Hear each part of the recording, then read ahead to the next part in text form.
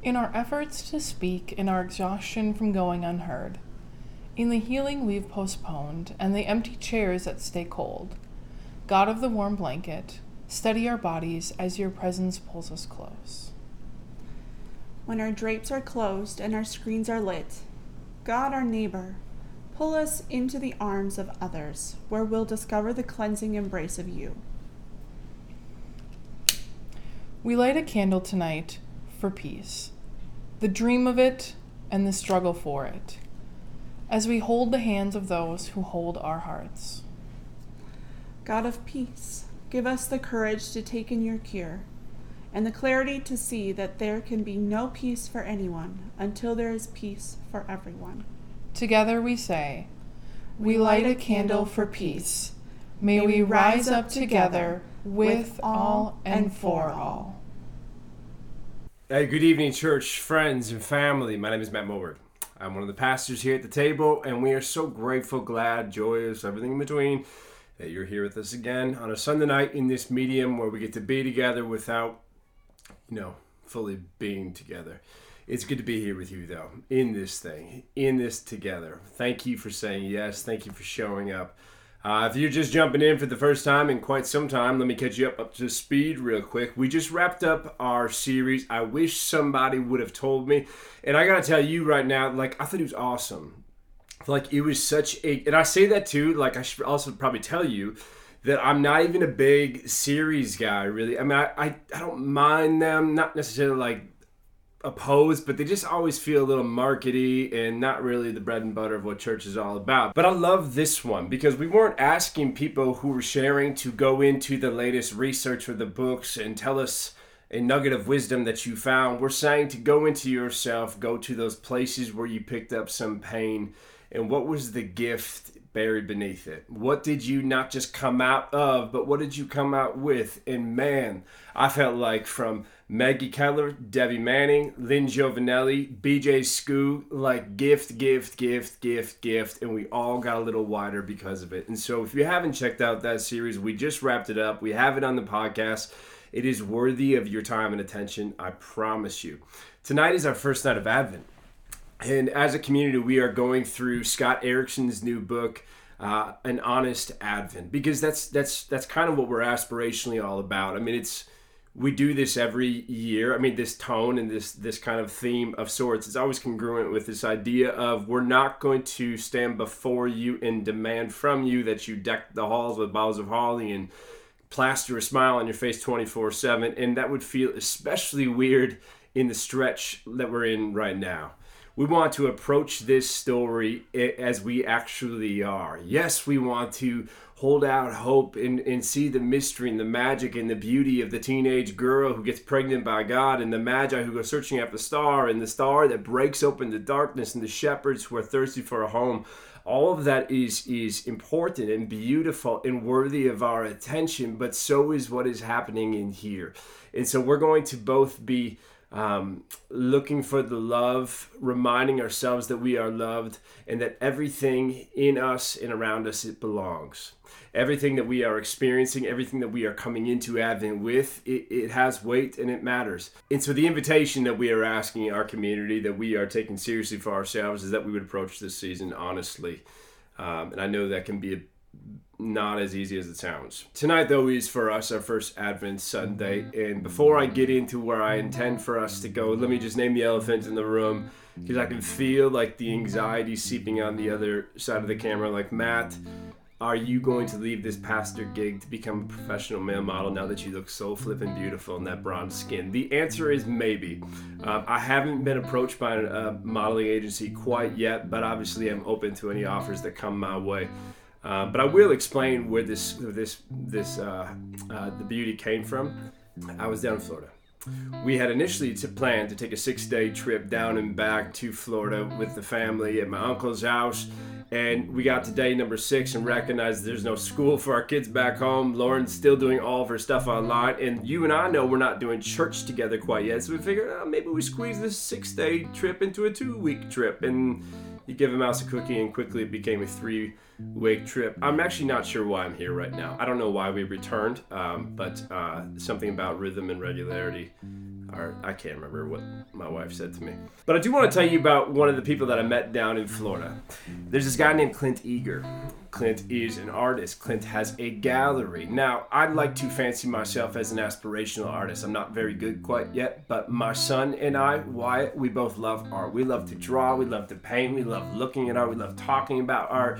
We love pretending like we are like snobby about art. We just love art. And so Wyatt was by my side and we went into this gallery and nobody else was there but these beautiful masterpieces by Clint Eager when suddenly Clint came in. And we started just bombarding this poor man with questions about his art. Like, what kind of paint did you use? How long have you been painting? What kind of brush do you use? Is there a particular brush style that you tend to employ more than others? What about the canvas, the paper, the context? How did you go into this work? And he starts unfolding a little bit and telling us some of his life story. Born and raised in South Africa, where he said at the earliest age, as like Wyatt's age, he was already drawing and painting the animals that shared the land that he lived on in Africa.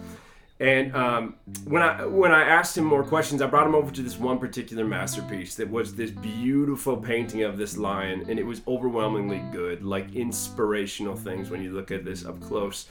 And I said, like, how did you go about doing that? I'm not asking for you to share like every secret of your process, but like, how did you, like, did you find like a reference photo online and then you just kind of like painted it? And he said, oh, no. If I'm going to do the work, then I have to do the work. And so I went back home to South Africa, camera in hand, and I took the photos of the animals that I wanted to paint, because I know as an artist that I can only truly express what I myself have experienced. I can only make seen what I myself have seen. Plus, you know, people can smell a phony from a mile away. And I said, absolutely, isn't that just the truth? As I was like looking at his pieces, trying to figure out which one of them I could copy and put my name on. But I'll tell you about Clint because it raises that question that we live with, right? It is that question that is embedded in our communal life together. It is the question that I feel like I preach at least one sermon a week on. It is that question that we can never outrun. And that question is, what is keeping you from fully living as you? What is keeping you from fully being who you actually are? The person that God created, loved, wired into being. What is keeping you from living into that fullness? And why is it that we call our lives a story while insisting on somebody else's plot? Because we do.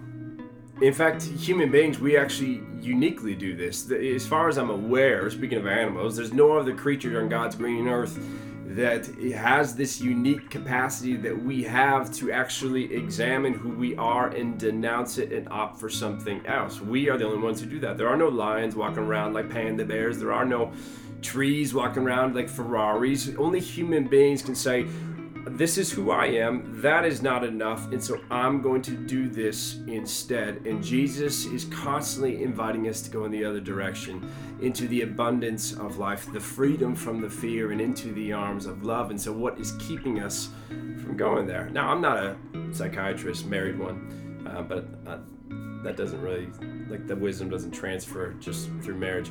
But I do have this basic understanding, I think, of why it is so difficult for human beings, why it's so difficult for us to loosen our grasp on what is artificial and actually move into something more authentic. And if I may, let me just try to give you a mile-high synopsis on what this actually looks like. Let me do it through using this video from Talent Sprout. If you're going to be authentic, if you're going to be honest, if you're going to live this authentic life as a true expression of your actual experience, then this requires that you first are aware that you are a creative and conscious being, a created self. Now, this awareness is an intentional practice of observation. It is the ability to be able to objectively watch what is happening in you as if it were happening in somebody else. It is the observer that's in each of us. And I mean that really is accessible in each of us, because we all are born aware. And then as we grow up and life comes at us with highlights and hardships, our sense of self-awareness tends to develop, and it allows us to observe ourselves at an even deeper level, what we think and feel and say and what we do and what we don't do. This is why Dashboard Confessional is so good at what they do and why they're so essential for a healthy society, because they allow us to feel our deeper emotions. Let me just keep going here. Consciousness is a part of your awareness that eventually branches off as it becomes shaped by the sources of influence in our everyday lives. And so I'm talking about your mom and your dad and the teachers, coaches, friends, popular kids, Hollywood, Dashboard Confessional, Twitter. It is how we normally experience ourselves and how we think we are perceived by the world around us. And so our sense of self-satisfaction then is based on the standards of other people's reactions, regardless of whether or not their standards are worth keeping. To be self-conscious, which is fueled by this fear of rejection, is when we make judgments about ourselves off of only the things that we can see, as well as how we think we are being seen by others. When we're being self-conscious, this is typically termed by being or having a monkey mind, or carrying on this internal dialogue, negative self-talk. It goes something like, I'm so stupid, or I'm weak, fat, my nose is so weird. Oh, and then there's this and that and always and never. I mean, does any of that sound familiar to any of you, or is it just me? Have any of you stood in front of a mirror and just cringed before? Or think about a situation that might make you a little nervous. Maybe you're standing in front of a group of people that you don't really know, but that you're really hoping they'll like you, and you've been tasked with giving a talk. Before you even say one word to them, what are you already saying to yourself? Oh man, I'm not very funny or witty for that matter. This is going to be a train wreck. There is a hot mess coming down the highway. What if somebody asks me a question that I can't answer? I'm going to look like a complete idiot if I screw this up. This is the self-critic on the mic. This is what Anne Lamott calls Radio K effed. I mean, she didn't say effed, but given church context, we'll go with Radio K effed, because all it does is play over and over in our minds how effed we are, and it does so with this edge and coldness and cruelty to its words that is worse than anything we have ever said to anybody else, but we seem to have no problem with saying to ourselves. Once our self-critic has done its job and it has left us in this puddle with no identity to cling to, and it has convinced us that we really are as ugly and stupid and weak as we feared we may be, in order to compensate, we costume up. We learn how to do the dance. We learn how to climb the different social ladders that are out there. We start to put measures into place to protect ourselves, to achieve, gain approval, seek applause, avoid rejection, prevent pain. And as tragic as it is to see those who are fearfully and wonderfully made make lives out of fear without any wonder at all, the greater tragedy is that it actually ends up working. The performance is accepted, applauded, accredited, affirmed. The enrollment is offered, the job is given, the friends are made, the toasts are lifted. People say your name and they know who you are, but you still have no peace because you still don't, and we still won't. I think on some basic level, correct me if I'm wrong, not right now in the chat, but later personally so nobody else can see that you're correcting me. But I think on some level we can all feel that there's a gap between who we are and who we are. Do you know what I'm saying? Between the big capital W, who we are, and the performance that we put on. I think that we can all sense that we kind of costume up and armor up, and we do what we need to do to get who we need to get and find some sense of inclusion, some sense of connections, the relationships, the friends. Yes, our friendships might be based on just fantasy football and we don't really skimp much past the surface. Yes, I can't tell you that he's ever said something vulnerable to me, even though we've been friends for 35 years. Yes, but at least we're friends. At least I'm in the circle. At least we're connected. At least I have some sense of significance and meaning at play here. I don't want to risk that. This is actually why I have so much empathy for the task that Jesus takes on, his prophetic work, because there are those prophets out there like your Moses and Mandela and kings who go to the enslaved and they tell them they can be free. But then there are the prophets like Jesus who go to the free and tell them that they are enslaved. Tell them that how they think they are living, it is not healthy. It is only hiding. It is hell. And I mean that literally, or at least etymologically. Hell is born out of this Proto-Germanic term halja, which means something that is buried, concealed, hidden. It is a thing beneath another thing. When the early followers of Christ were using the language of hell and trying to talk about these things, they borrowed from the Greek language the word Hades, which is the underneath world, the hidden world. We cannot see it, we cannot access. The god of that world is Pluto. Pluto is also known as the god specifically of buried minerals. And you think about our solar system, the one rock that is the farthest away, that is the coldest, that is the most distant and hard to find is named Pluto. And so hell, at least etymologically speaking, is a state or a thing that is at odds with being seen as it actually is. It's the hidden ones, it's the mask, it's Adam and Eve climbing to the top of that tree while God walks in the garden below. It's us. And like, while we may be able to break it down and go like, yeah, it's stupid, but it also is very safe, because contrary to our popular imaginations when we think about hell, it is actually this foolproof pain prevention program. It will just cost us our lives to live there, but we'll pay it. I mean, won't we? Maybe it's just me. Again, maybe I'm projecting, but I spent so much of my life building a home inside of hell, of building a home inside of these systems of hiding and pretending and suppressing, doing everything in my power to pass off as lovable, because something at my core is convinced that I am not. Since the very first moment when we recognize that you can't have a bad hair day at school, you can't show up in sweatpants, you'll get made fun of if you tell the truth, or whatever the thing may be, the thing that pushed you up into the tree while God walked in the garden below, we have lived as if the very truth about our lives is a liability to what we want most out of our lives. And that thing is an unmitigated connection to other people and to our God. And so if leaving hell and getting honest means risking love and acceptance and inclusion, then I'm probably a hard pass on that idea. I'll just make a home for the rest of my days in here. I won't let myself, and maybe you will, I just don't see myself allowing myself to be seen if I'm not convinced that it is safe to do so. And that's true with how I show up with you all. That's true with how you show up with me. And it's also true with how we tend to show up with God.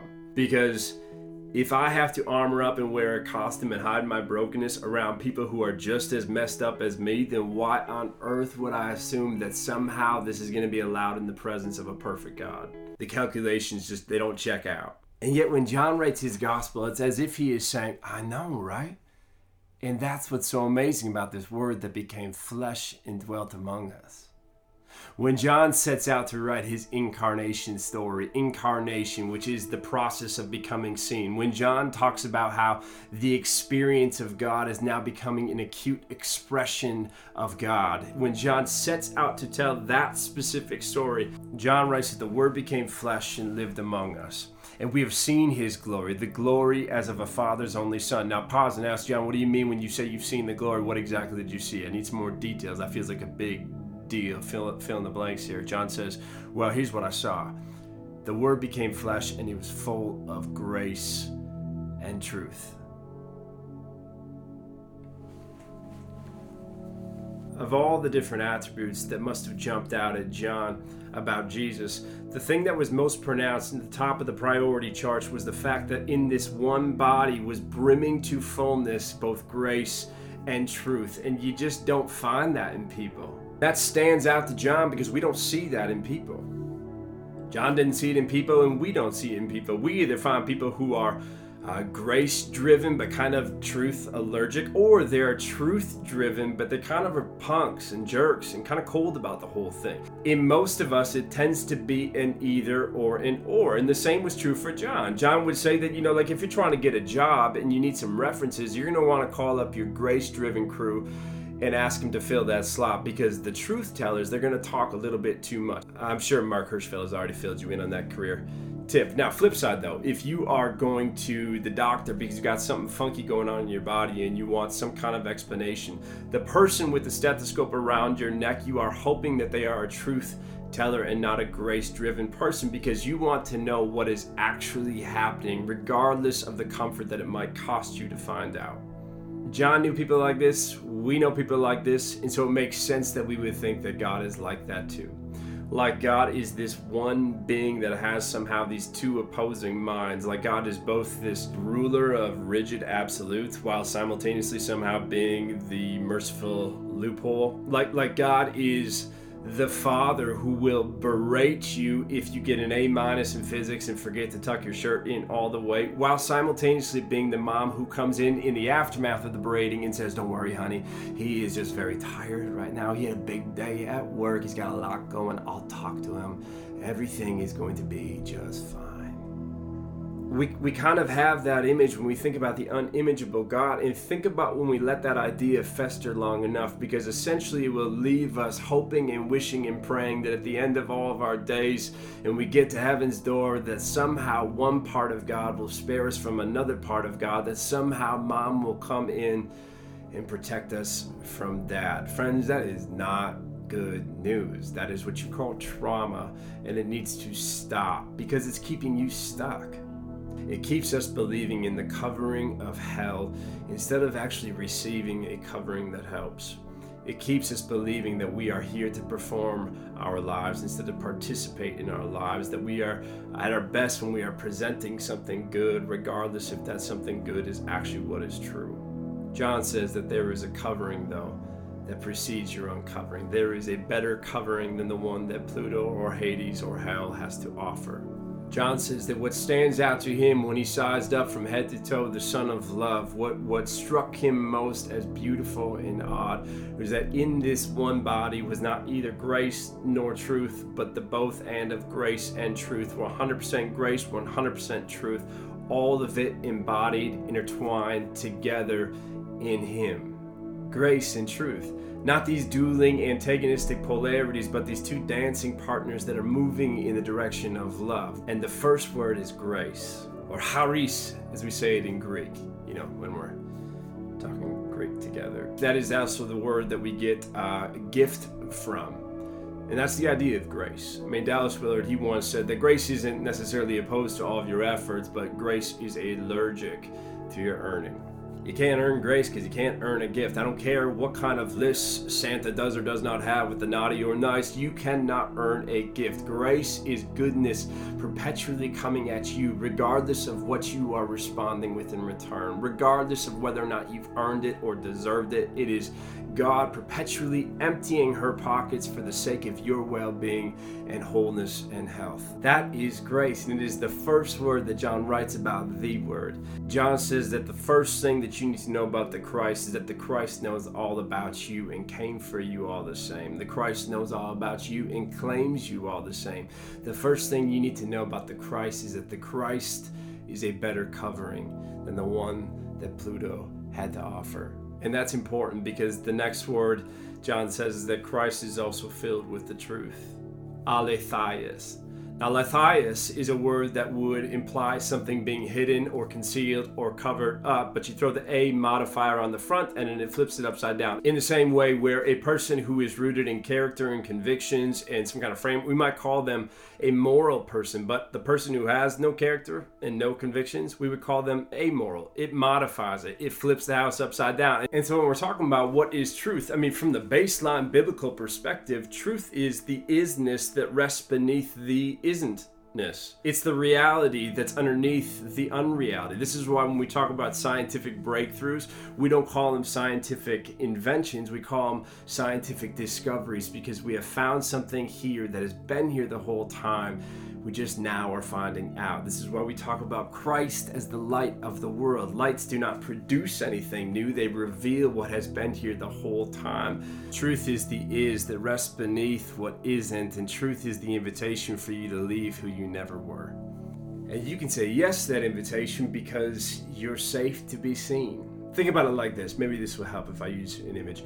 Go back with me to the days of yore when we would have those times where we would size up our wardrobe and be less than enthused by what we saw and felt like maybe I could use a new pair of pants, maybe I could use a sweater. We would then go to a place that we called the mall. That's mall, M-A-L-L. And in the mall, there were a variety of different stores, retail stores, where they would sell us clothing to wear.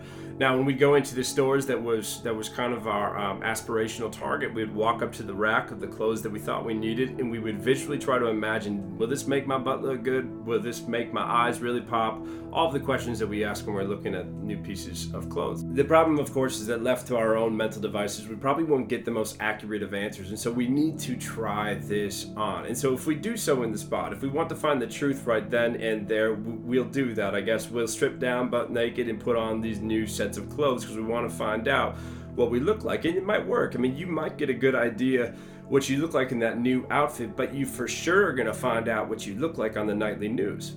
The stores, they recognized this problem, and so they made a space within this space. They called this space the changing room. It was just separated from the rest of the room by sometimes a thin piece of fabric or a flimsy old door, but it was enough of a space for you to come inside of it, take off what you are wearing, and try on some transformation while mirrors surrounded you on both sides, showing you this is who you actually are. In many ways, that's what grace does for truth.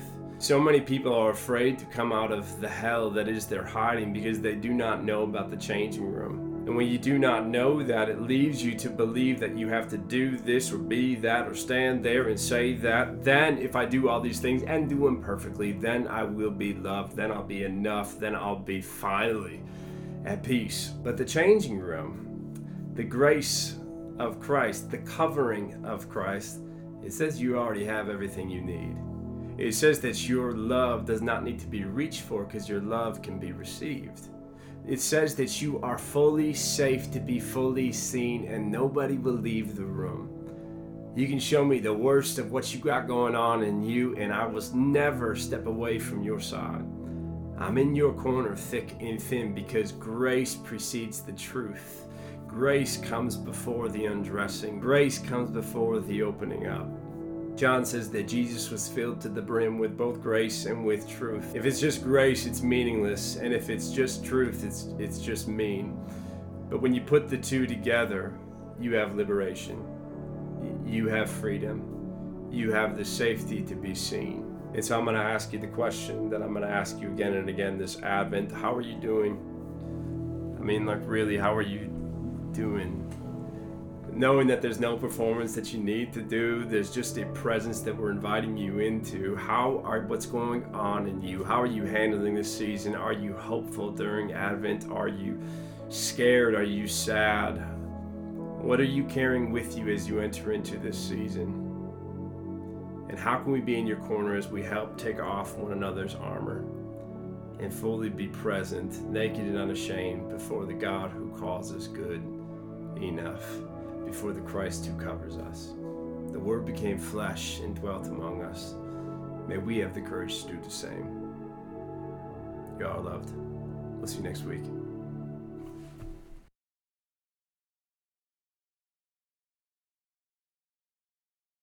I love Advent. God with us.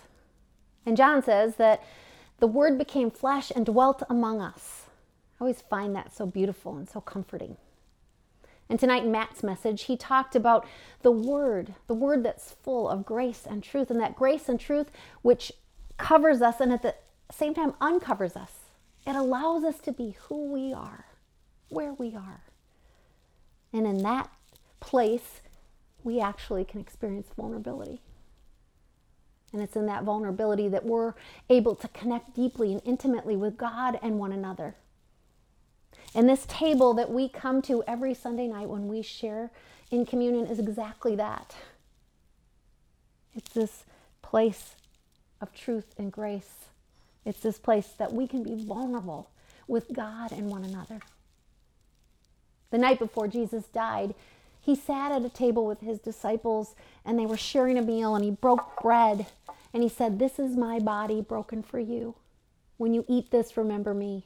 And he took the cup, and after pouring wine into the cup, he said, "This is my blood shed for you, the new covenant. I've come for everyone." So when we eat the bread and we drink from the cup, we remember this God that is full of grace and truth. A God that calls us to that grace and truth. A God that calls us into relationship. A relationship that's undergirded with vulnerability and authenticity. and that leads us to intimacy. So as you take your bread and you dip it into your cup, remember these words: the body of Christ broken for you, his blood shed for you. And now together let's pray the prayer that Jesus taught his disciples to pray. Our God, who art in heaven, hallowed be thy name. Thy kingdom come, thy will be done on earth as it is in heaven. Give us this day our daily bread, and forgive us our debts as we forgive our debtors. And lead us not into temptation, but deliver us from evil. For thine is the kingdom, and the power, and the glory forever. Amen.